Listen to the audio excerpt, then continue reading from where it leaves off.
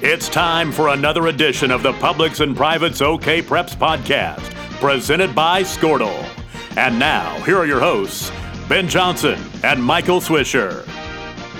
Hello and welcome in to another edition of the Publics and Privates OK Preps podcast. Joined by my co-host Michael Swisher. I'm Ben Johnson, and wanted to give a big shout out to Tom Nelson for being our big voice guy. Now I think that makes us officially official. Michael, what do you say? Man, I mean, we've got a graphic. We are. You can get us on the podcast on Apple. You can get us all those other places you named off. For now, we have an intro like that from a real radio guy like Tom. We're legit. Now we just need subscribers, right? Yeah, that's right. So the 5 people out there listening to this, please tell your other 5 friends and have them tell 5 friends. And then maybe by the new year, we can have about 20 people listening to us and make it all worthwhile. Yeah, we'll get this going like a Ponzi scheme. There we go. Well, we're gonna dive right in, talk a little bit about what happened this past week. Have some interviews coming up later in the podcast with Tuttle wrestling coach Matt Serber and Tuttle's Carson Berryhill. Kind of targeted him to talk to him because after everything he went through in football season and now having a lot of success like he's always had on the wrestling mat, we're going to kind of pick his brain and see how his senior year has gone because it's been full of championships and awards for him. Yeah, it's been an all right year, I'd say. Yeah, that's why I wanted to talk to him and kind of see if he could put all that into words because since he started walking the halls of Tuttle High School in August, all he's done is win. That's pretty expected whenever November rolls around and it's wrestling season. Well, I guess technically their football season lasted into December, so whenever December rolls around and get wrestling going, they always expect to win. But, they won the 4A title in football and kind of got that success rolling early in Tuttle and even talked to Coach Serber and asked him, just how things in Tuttle have gone, considering softball team won a championship and then football. It's just nonstop winning in Tuttle right now. Yeah, you said football state championship, and now they had a slightly dominant weekend on the wrestling mats in Shawnee. Didn't lose a match all 3 days at Dual State Wrestling Championships, 10 in a row. All they do is win. I hate to steal from Sammy Jackson at Cashin, but yeah. All they're doing is winning at Tuttle. They're good in basketball. They're going to be, a contender in baseball again. So things are definitely going strong for the Tigers. Yeah, and I'm going to talk a little bit about Dual State here in a little bit, but just to put a brief recap on what Tuttle did, they rolled out in 3 duels. They had Grove, Cash, and then Wagner in the finals. You get 14 weights apiece in each duel. They didn't lose a single weight. And, there were a couple times during championship night, Saturday night, I was sitting next to Sean Hine at the Wausau Reporter, and he and I were kind of just watching all the mats all at once. He mainly had to worry about Broken Arrow on the 6A mat. But we're sitting there talking about, if Wagner's going to score any points, this might be the kid. This might be the kid. And I think there might have been 2 or 3 of those. Sure enough, none of those guys ended up winning. And there was even one. I did a video with a kid named Reese Davis on Squirtle. Talked to him because he was down, I believe it was 9-2, 9-3 in the first period, and just one of those matches kind of getting manhandled all over the mat.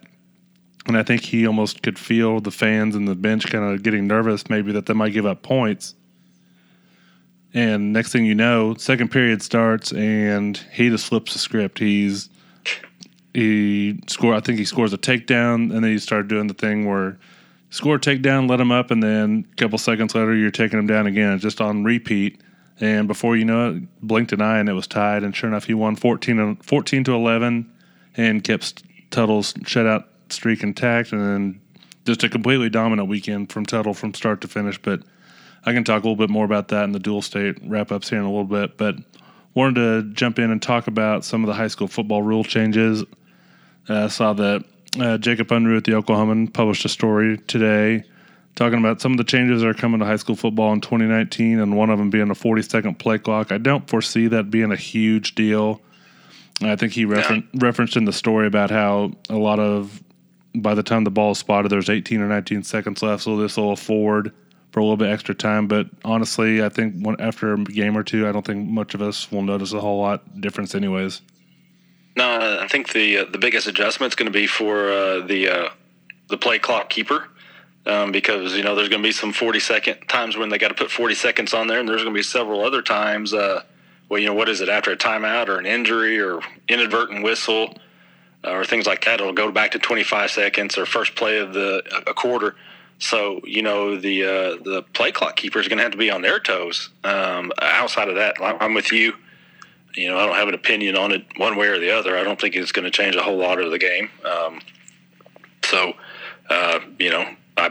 I'm glad to see, or I'm not saying I'm glad, but I noticed there's making allowances for instant replay. That's next to impossible in Oklahoma. Sure, there will be a shot clock in basketball, I think, before there can be instant replay in Oklahoma, just because of all the technology involved in that. Of course, that's more of a playoff thing, but still, when you're playing on home sites, it makes that still really difficult. And with Oklahoma not playing at a centralized location for its state championships yet, or again, then that's just really not something that Oklahoma could handle or take on right now.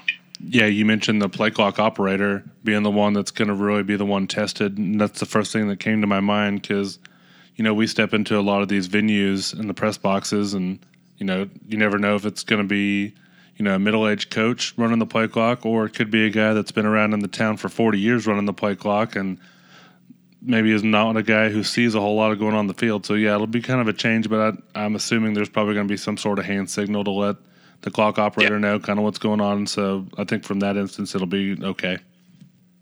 Yeah, like you said, I was wondering that same thing myself. How are they going to be able to differentiate upstairs? What's 40 and what's 25, other than just knowing the rules themselves.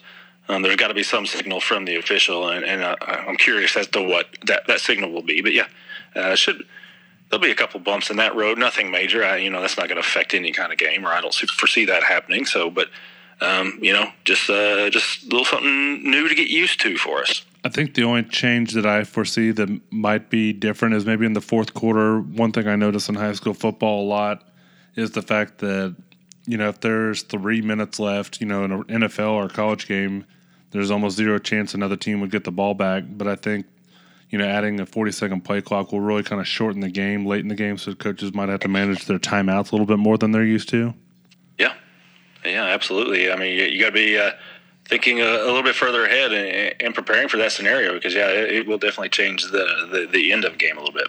Yeah, and another one of the changes that they instituted that I noticed are the numbers on the back of the jersey. They were going to outlaw the fact that you have to have discernible numbers different from the jersey color. And I'm trying to think back. There was a Broken Arrow Sapulpa game I covered a couple years ago, and I think it was Sapulpa. They had numbers on the back of their jersey. I think they had blue home jerseys, and the numbers on the back faded from gray to dark blue at the top of the number, so you couldn't tell what it was, and it's just completely frustrating. Unless you knew the players on Sapulpa, you had no idea what was going on in the game. And to me, that's the most frustrating part, when you show up to cover a game and you can't read the jerseys. Yeah, and Kingfisher's got a dark gray jersey with navy numbers, and there's no discernible outline on them. And I know the Kingfisher players fairly well, but when they wear those jerseys, I struggle to tell them, especially once they start sweating and that gray becomes darker, then it kind of starts to match with that navy blue on their numbers. And I know the players, but some of them have similar builds, and I'll struggle with figuring out who's who. So yeah, I mean, there's a win for the press guys right there. That's right. That was my biggest take. And we need a win. We need a win. That's right. We're always on the opposite end of the winning column. So yeah, we consider that a win for the media, and we'll take it, and we'll wait another couple of years for another one. Yeah, we'll eat our free food in the press box too. There we go. That'll work for now. Other than that, weren't many noticeable rule changes that I thought would have a huge impact. So I was going to have you chat a little bit about high school basketball playoffs that started last week. Class A and B boys and girls got fired up. Kind of taking a look this week to see what all happened. I'll be honest, when I look at that stuff, it's all kind of white noise to me in the small schools, just because there's so much to keep track of. But was there anything over the weekend that was kind of surprising or caught your eye at all? Yeah, I mean there were a couple of upsets. Normally in the district tournaments, I mean, I'd say it's about the norm. You'll see a few upsets, what I call paper upsets. Once you get to the bottom half of a top 20 in Class A and B, sometimes it's very fluid as to what teams could be in there. So, if you see the number 17, number 18 team get beat, maybe it's an upset, maybe it's not. It's tough when you've got over 100 teams to rank. And after a while, those after you get past 10 or 15, then they really all start to mix together. To me, the biggest upset actually happened in my backyard. As the number 9 Lomega boys, they were beaten at home by O'Keene. And I talked to Coach Justin Edsel a little bit about it. I said, it was O'Keene's 8th straight win. They're 16-8 now. They dropped down from Class A. But I asked him, was that a surprise? And he goes, well, it's not a surprise that they could beat us because I thought they were capable. But how it happened is what surprised him. And the final score was 80-53. So, the number 9 team is one win from elimination after the district title, after getting basically whipped at home. He said, we could do nothing right. And so, O'Keene upset them. And then Boy City knocked off number 14, Goodwell, also in Area 1 Class B boys. So a couple of upsets in Area 1. And, when I was kind of going through these brackets, a lot of the upsets that actually happened were the District 1, which was just kind of a coincidence, but that's where some of the upsets happened. I'll look at some of the other Class B boys. Burlington beat number 18 Winoka. I think Winoka had beaten them by 21 earlier in the year, so Burlington pulled off that upset. That was over in Area 2 right there. And then Area 3, as I go through my hard copy here, because I'm a newspaper guy and that's what I got to have. Yep, you're that old school guy. Yeah, and here's another one. Number 20 Butner. They're in a district with Boswell and Red Oak, and I think Red Oak, the defending state champion, had the worst record of the 3, so they get to pick who they want to play in that Friday elimination game. Well, they chose number 20 Butner, and they beat them by 22. So the number 20 ranked team in the state doesn't make it out of the district tournament, and then Red Oak beat Boswell in the district championship. So, Red Oak, I think, had 5 or 6 wins going into the district tournament, and now they're district champs, and in the first round of regionals in the winners bracket, we're looking at potentially a showdown with number 1 Kenta in the regional final. But just goes to show, the old dog still got some bite there. Red Oak lost obviously a lot from last year, but they got to pick their prey. And poor old Butner's now at home after a first round quote unquote upset, if you will. And how do you feel being the number 20 team in the state and you got to play the defending state champs? Yeah. Probably not great. Yeah, in an elimination game, and it's Red Oak, so you don't ever want to play Red Oak. You don't care what their record is. Yeah, I don't know that you want to play Red Oak at any time, at any point, in any sport, in any season, because they're good at everything and they're bound to knock you off at any time. Yeah, baseball, sure. Softball, yeah, we got you. Yep, basketball, absolutely. yeah, we won a few of those. So, boys, yeah, girls, yeah, we're good. And all they got is Class A boy. And all they have is Lane Adams at the top, at the upper echelon of baseball, representing Red Oak in the major leagues. Oh heck yeah, man! And he was a heck of a basketball player too. So, he was a big time player. You need to ask my producer. I call him my producer because he handles all of the behind the scenes stuff on all of our broadcasts. His name's Heath Ritchie. He's one of the 2 guys who started Coach's Aid. You need to ask him about Red Oak fans sometimes because he's got a few stories. He's a real big fan of Red Oak, let me tell you. Yeah, and whenever I was in Talquah covering Sequoia a lot, the one thing I'll give Talquah Sequoia credit for is they will go out and they'll schedule hard teams in any sport. And Red Oak was always on the schedule because a lot of those coaches wanted to challenge themselves in basketball and softball. And yeah, we saw plenty of Red Oak fans during my day when I was in Talquah. But yeah, great people. In Class A boys, Area 1, Canton knocked off number 18 Hydro Weekly again. It's just one of those ones. That one was a bit more of an upset than just your normal number 18 going down. So Canton is in the winners bracket over there. They'll get to play Arapahoe Butler. I think kind of a dangerous team And then, Glencoe sitting there lurking in a possible regional final. Another one of those teams you don't want to play early is OK. OKAY, the team OK. Finished as state runner-up a couple of years, I think, to Fort Cobb Roxton, and fell off a little bit this year, but they drew Oklahoma Christian Academy in the district championship and knocked off number 17 OCA. So there's another top 20 team that's one loss away from elimination, and that's in Area 2 there. And an interesting team in Area 3 is Velma Alma. They're sitting there at 23-0. Haven't lost a game, ranked out of the top 8, though. They're number 9. That's because I think they've beaten 2 top 20 teams all year, one of those being Roth, and Roth is the team they're going to play to open the regional tournament. So it'll be an interesting matchup there. And if Velma Alma can get by Roth again, then they're going to get Surreal. So that'll be a real test right there. Surreal is the real deal. Despite losing one of their top players over the summer, Surreal's still a really talented team in Class A boys. Class B girls, no big upsets. All the top 20 teams, I think, are still in the winner's bracket, so no surprises there. And all of these, none of the top 8 teams were defeated in district finals. So, Lomega boys at number 9 were the biggest upset. Move on to Class A girls. Area 1 played out the form, as did Area 2. Area 3, Sentinel beat number 11, Visai. In their district championship. I think Visai suffered an injury. I need to double check on this, but I think one of their better players may be done for the year. So if that certainly is the case, then that's going to affect how Visai can go through the bracket, and that's kind of it for upsets in Class A. Regional tournaments start back up Thursday, and to me, if you're on the winner side, I always thought that this regional first round game is the most important of the journey. You win that, then you're 2 wins away from the state tournament.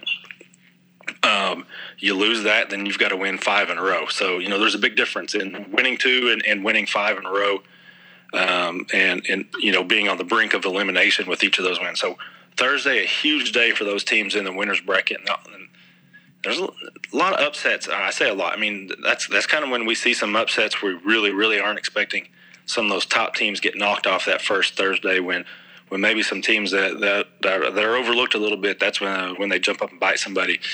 Then more often than not, you'll see those teams meet up again in the area tournament, and the team that was ranked higher usually kind of prevails in those games. But we'll see some upsets on Thursdays that surprise us, I think. Yeah, you talk about regional opening games, and whenever I used to cover Keys, that's one thing that I always noticed because Tahquah Sequoia was always the team that rarely had a problem making it to the state tournament. Well, for so many years, Keys was always kind of the bridesmaid. Well, they finally, once they finally had a couple teams that were good enough with state tournament type talent, that regional opening game was always a really big game. If they could end up winning that, they could usually end up advancing to the state tournament. But yeah, and that's kind of the case everywhere. You show up to that regional opening game, that's the one you really need to focus on because, you win that, you kind of afford yourself a little bit of leeway going forward. Yeah. But, otherwise your back's against the wall. And there are some teams that like to play with their backs against the wall, but more often than not, a coach can sleep a little bit better at night if they win that regional opener. Yeah, and some of them, they're going to lose, Thursday night. Some of them have to bounce back for that early game on Friday. So, you got to bounce back, how are you going to mentally overcome, getting upset and being on the brink of elimination when maybe you thought you had a shot at the state tournament, and then how are you physically going to respond to that, when you're taking on a team who's coming off a win and already kind of has that experience of playing with elimination on the line. So regional tournament's a lot of fun, and I think sometimes it gets overlooked. It's tough to get to the area tournament in Class A and B. Sure, there's the Lomega girls out there and the Red Oaks of the world, but it's tough for teams that don't have that traditional talent. It's tough. It's a big deal to get to the area tournament. So, and they use that as a building block for success in later years. So, this is a fun week for the small schools, and it's always a lot of fun to see the teams that come out and advance to area. Yeah, because we will have this week is regional play for the Class A and B. Then we'll have district play starts up this weekend for 2A, 3A, and 4A. Do I have that right? Yep, absolutely. And then regionals will get rolling the weekend after. The same weekend that I'll be in Oklahoma City. I'm going to go Saturday to the finals for the state wrestling tournament. And by then we will have some state champions crowned, and regional basketball will be rolling. And before you know it, basketball will be over, and we'll be sitting here wondering what the heck happened.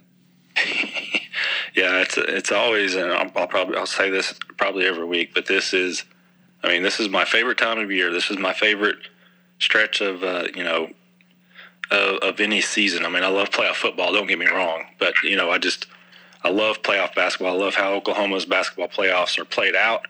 I love how it finishes at the state tournament. I love it. I love it. I love it. And I love when it's over, because those last 2 weekends kick me square in the butt. And that A and B weekend, it's a good primer.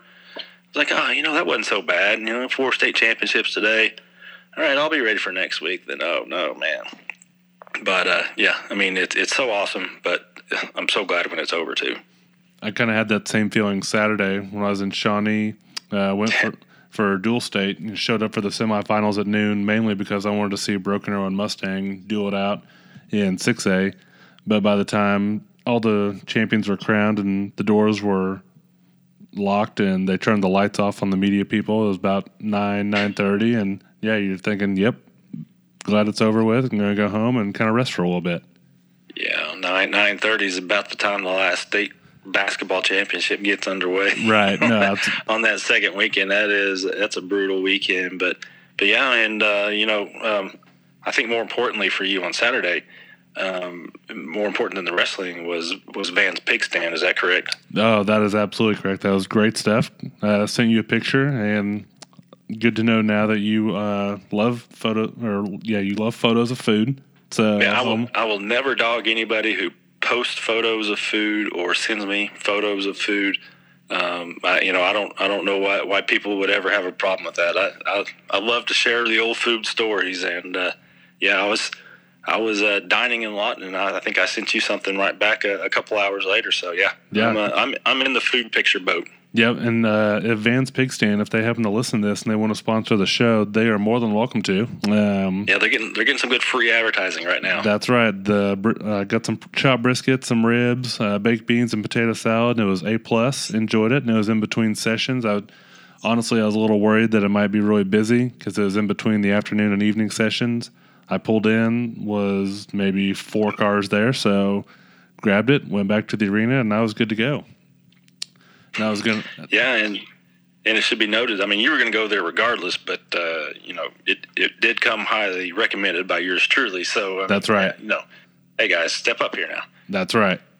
Yeah, if it gets the Michael Swisher seal of approval, I expect a lot of good things, and they came through, which is good. So it turned out to be a really good day. The semifinal action at Dual State was really good.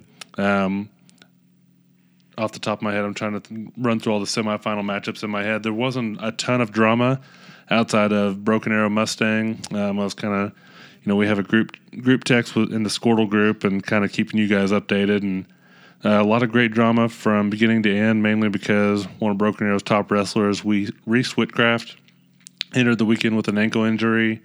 I don't think Broken Arrow really wanted to use him, but they had to against Mustang. Mustang jumped out, won the first 3 matches, and they kind of had to roll him out there, and he looked like someone who was wrestling on one leg.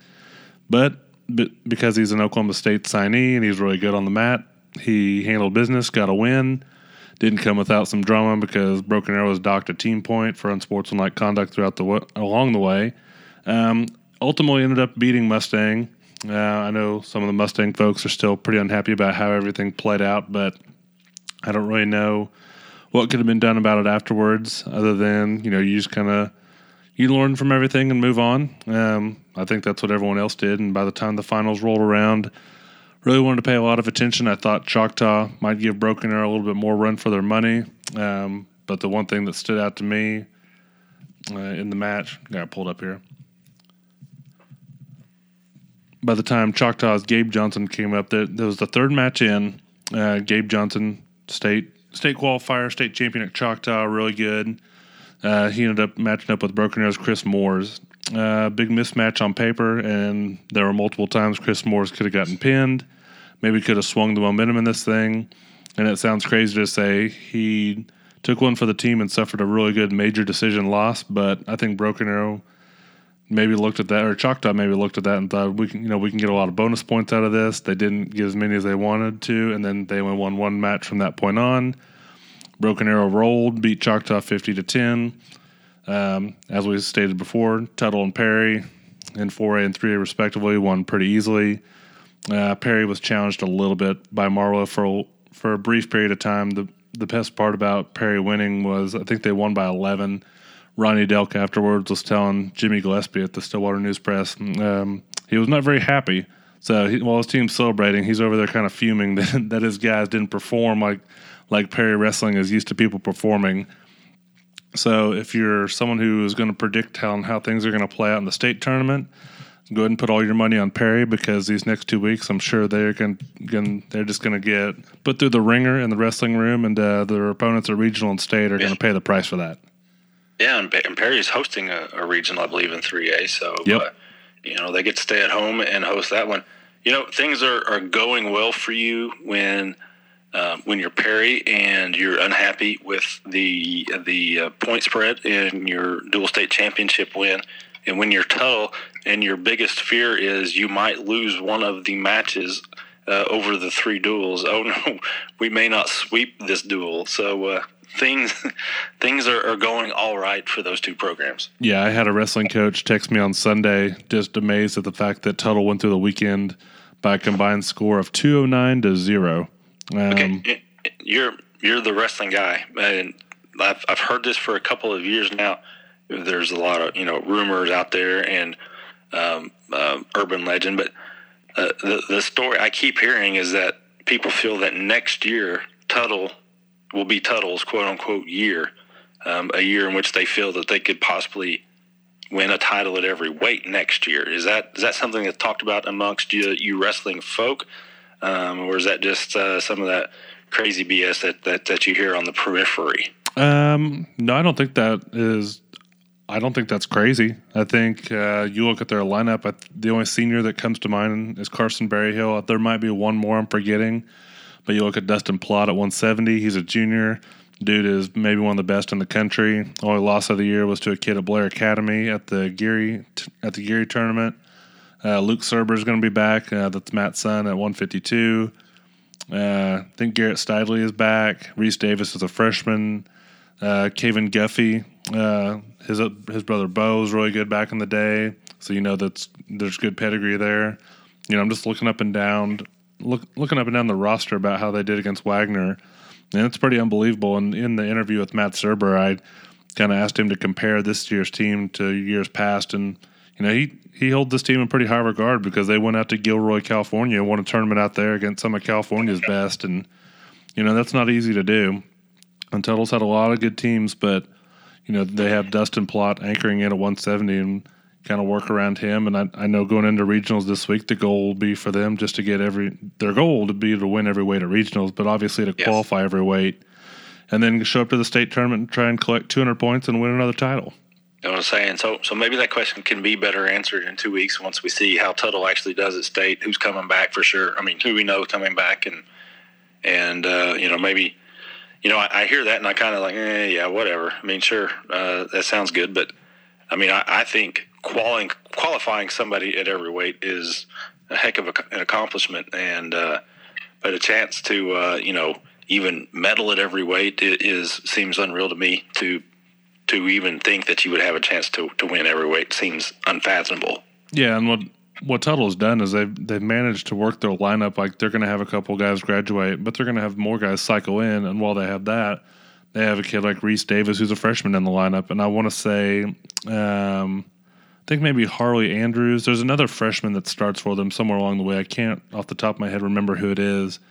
But, they're pretty well balanced in the fact they have freshmen through seniors in the lineup. So, yeah, a couple guys may graduate, but they're just going to cycle more people in. And they're also in a class in 4A that is not exactly deep in wrestling. And Wagner's good, Cushing's good, but none of them are to the level of what Tuttle is right now. And I mean, honestly, I don't know when that might end up, when their dynasty will end. I mean, I don't foresee it happening anytime soon, honestly. Well, apparently it's not going to be happening next year. So no, it won't be. I can guarantee you that. And I heard a rumor that Perry is going to stay good at wrestling. Yeah. I mean, if I had to put money on them being good at wrestling, I want to feel like my money would be pretty safe there. Yeah, I just heard that, and I just wanted to confirm it. Yep, and I mean that's another reason why at Dual State, when they're wrestling all the finals all at once, you end up on the other side of the arena. You let Tuttle and Perry wrestle on that other side, and you're going to keep it on 6A and 5A because they might offer up a little bit more drama. Whereas 6A didn't. The one that was really great though was Piedmont Skiatook. Piedmont advanced to the finals for the first time. Skiatook back in the finals again for a second year in a row after losing to Lawton Mac. Came down to the last one, tied 25-25, and Skiatook had the advantage. They sent out Josh Taylor, last year's state champion. Beat Mitchell Lance 8-0. Came up with an early takedown, and I think my favorite part of the match was in midway through the second period. They had to reset and get in the middle of the mat. He looked over at the scores table, and he winked at someone. I don't know who he's winking at. But I want to say that he felt pretty confident he was going to win that match. Yeah, that's got to be a great feeling. Different sports have, your kind of dream scenarios. And in wrestling, obviously, it being mostly an individual sport, the chance to go out there with the dual tied up and the dual state championship on the line, and you're the one with the chance to bring it home, that's got to be one of the ultimate feelings in wrestling, especially as far as the dual state championship goes. So that had to be, and that's their first one, right? Was that their first one? Yes, that was Skiatook's first dual title. They won a team title at the state tournament back in like 1978, I believe it was. So yeah, there was a lot of celebrating going on Skiatook's side. And look, you go into dual state, and when they post the brackets, they post the 3 or 4 pages in the memo. Talking about, there's a piece in there that says the quarterfinals will start at this weight, semifinals at this weight, finals at this weight. So Skiatook went in knowing in the finals it was going to start at 132. That meant Josh Taylor was going to have his chance to do what he does at the end of the lineup. All they had to do was probably be, even if they were down 1, they probably would feel pretty good. Obviously, in a duel, you'd like to lead the whole time, but whenever Piedmont has a guy like Josh Heinzelman at heavyweight, you're probably going to end up giving up 6 points because he's the best heavyweight in the state, in my opinion. Outside, I think he is the best heavyweight because I think Broken Arrow Zach Marchesselli wound up wrestling at 220 at the state tournament. So, a lot of great things at Dual State. I ended up posting recaps on the website. Got some videos, got some good stuff. Hope to do that again at the state tournament in a couple weeks. Michael, anything else before we listen to what Tuttle coach Matt Serber and Tuttle's Carson Berryhill had to say? Well, but I just want to mention them. We already have a lot of Tuttle and Perry fans, obviously, who have hit up the website, checked out your wrestling stuff.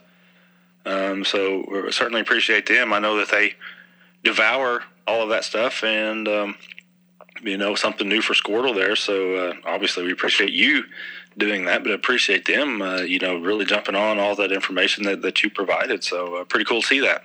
Yep. When wrestling season rolls around, I know, a lot of people gravitate to basketball in the state, but I really got into wrestling a few years ago, and I, enjoy covering it year round. There's so many tournaments I don't get a chance to go to that, if I get a chance to go to Dual State in the state tournament, I hate to pass up that opportunity. So yeah, I really enjoyed it a lot. And with that, I think we will go ahead and sign off for another week. We have interviews with Tuttle coach Matt Serber coming up, and then Tuttle's Carson Berryhill just to offer up their thoughts on Tuttle wrestling and all the success that they've had. Join us next week, and we'll see you later. I am joined now by Tuttle head coach Matt Serber. Matt, how are you tonight? Doing good, Ben. Doing good. Excited to get this finals match started. Well, like you said, talking to you right before Dual State finals, but just kind of tell me, put into words what your career at Tuttle has kind of meant to you, and how do you put all the success into words that you guys have had? Man, it's been a true blessing. We got a lot of great kids, a lot of great parents and alumni in Tuttle, and makes my job easy. I just try to keep the ship really headed in the right direction. I got a lot of help from a lot of people, and all our athletics in Tuttle, our ag band, we're successful in a lot of stuff, and it kind of feeds from one program to the next. So the expectation, the standards kind of set high, and our community kind of expects that, and our kids work hard and desire the success that we get. So it's been a fun run. You talk about the success Tuttle has had, but this year is almost on a whole new level. Football team wins a championship, softball team. I mean, what's it like in Tuttle these days with every team kind of walking around with gold rings on their fingers? Well, I think that a lot of us really recognize that. At least I know myself and our guys do, that we're grateful for where we're at with that it doesn't just happen. We understand that it takes a certain amount of work and dedication, and our kids all show up from all the programs and put in their time in the summer, in the fall, and the spring, in the weight room, and doing all the extra. And our softball team, our cheerleading team, our football team, everybody's had a great year so far.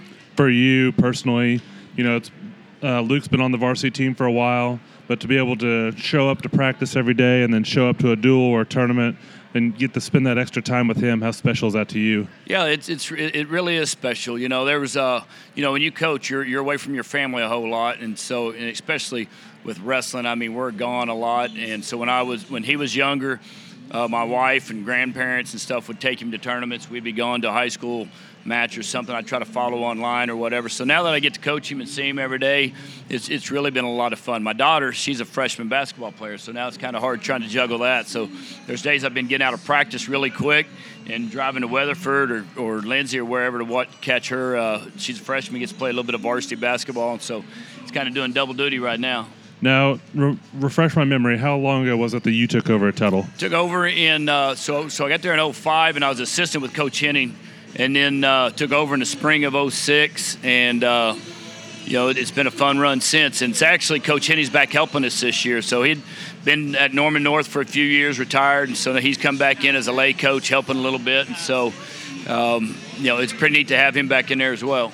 When you took over, could you have envisioned the kind of success that this program has been able to achieve over the past decade? No, not at all. I know got a good friend named Ryan Nesbitt, and I remember probably after we won our first one in our individual championship in 2009, I knew we had a good chance in 2010 because we returned about 10 seniors. That year they were juniors. And in 2011, the slate was wiped clean. We had a lot of guys that graduated. And I remember talking to Ryan, like, hey, we've got some good young guys, and if they come around, we could maybe rattle off a few more.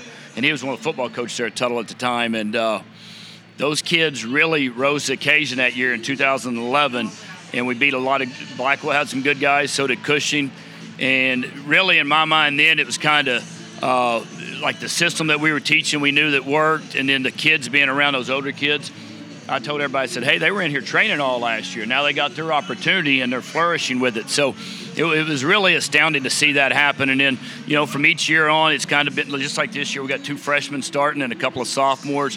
So I've been really fortunate that the cupboard hadn't never been bare over the last 10 years. Yeah, and the guys that are kind of leading this team right now, we mentioned Luke's one of them. You have Carson. You have Garrett, another one, Dustin. There's really no quit in this lineup, really. And I know it's hard for you to compare one team to another, but where would you say this year's team ranks among all the Tuttle teams that you've had in the past? Yeah, it's one of our better ones. I'm still really close to our alumni from 2009, 2010, all the way through. And so they tell me all the time, it's one of them deals, the older you get, the better they were, know. So every single person got better when they were older. Oh, yeah, no doubt. They come in, it's like, they look like, oh, Coach, we worked a lot hard. I say, hey, hold on. I know what we did this year. We're doing this, and this. And so, but to put it in perspective, it's a great group. We cracked top 10 in the country the first time ever a few weeks ago. And we've got some outstanding leadership. Our kids all are good examples, and they're good people, not only good wrestlers. And, one of our best wrestlers, Dustin Plott, he's probably our hardest worker on the team and does extra. And when you got guys like that, and Carson Berryhill, that lead by example, plus also are true competitors and like to scrap, it really feeds the fire to everybody else. A lot of people in Oklahoma, they know what Tuttle and Perry mean to the state. But then you guys go to a place like Gary, and you see a Blair Academy. For you, what does a weekend like that mean to you, and what kind of teaching tools are you able to pull from a program like Blair that's just kind of rolling through everyone? nationwide. We really look forward to it. I know that we look forward to going and scrapping and trying to beat some of their guys.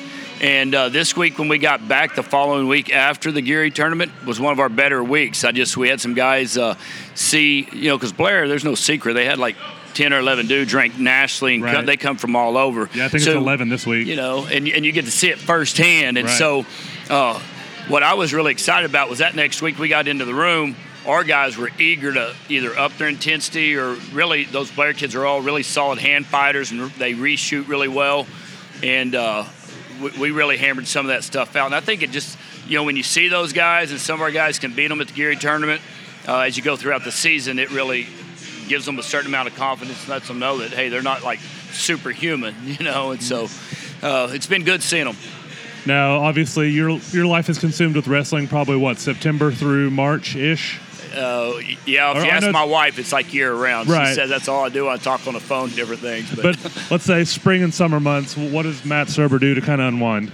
Man, what I really look forward to this spring is following my daughter. She's really good at track. She runs the hurdles, and so she's going to be a freshman this year, and she's already got her sights set on winning a state championship in the hurdles, and we got a really good girls track team in Tuttle. So I really look forward to doing that. I like to hang out, really chase my kids around. I used to like to fish and hunt, but it's hard to fit that in. But and I used to golf. So you picked the wrong profession to be able to fish and hunt. No doubt. So I don't know. I really just we did a lot of wrestling last spring. Luke went to Las Vegas, and we had a lot of kids on our junior team and our cadet team and schoolboy team, and so really doing that kind of is what we do.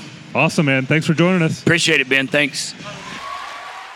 I am joined now by Carson Berryhill, kind of the leader of Tuttle High School these days, as the quarterback and one of the star wrestlers on the wrestling team. Carson, how are you tonight? Good. How about yourself? Doing good. We're here before the dual state finals. Kind of explain to me, or how exciting has wrestling been this year, kind of coming down off that high of the football season? Oh, it's been amazing, just leading up into it, just working hard all times, going from football straight into wrestling, no breaks. Kind of recap the football season for me. How special is that for you guys? I know Tuttle's been good these past couple of years, but hadn't been able to get over that hump. Whenever you guys, the clock hits 0 against Bethany, how special is that for everyone? Oh, there was nothing like it. Everybody in the town was just going crazy. I don't think it's been done since 2005, right. I believe. Yeah. So it was just a really special moment for me and my teammates. And to be able to join the wrestling program, everyone knows when it comes to 4A wrestling, there's really, Tuttle's kind of in a class of its own. So how do you guys approach a practice or a duel or a tournament knowing that you guys are probably head and shoulders above everyone else? We just got to take it one match at a time. Everyone just has to do their part and be able to wrestle to the best of their ability. Now for you, kind of talking to Coach Serber, I know, just for you, what would you prefer to do in college, football or wrestling? That's a hard question. Whenever I'm in football, I love football. But whenever I'm in wrestling, I love wrestling. So you'll take whatever comes your way? Yes. What's ahead for you in the springtime? I have to make that big decision. So. All right, man. Well, good luck in the dual state finals, and thanks for joining us. Thank you.